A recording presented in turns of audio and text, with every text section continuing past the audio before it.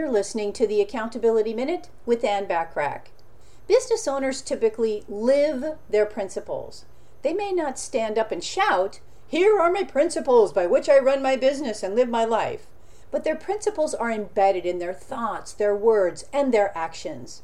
If you're not certain what your business principles are, if you want to add more principles to your arsenal, or if you simply want to understand business principles, let's explore a list of 11 for you to ponder.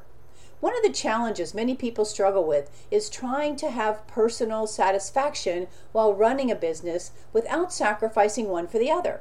Your principles will help drive your business and help you get back to a more satisfying personal life.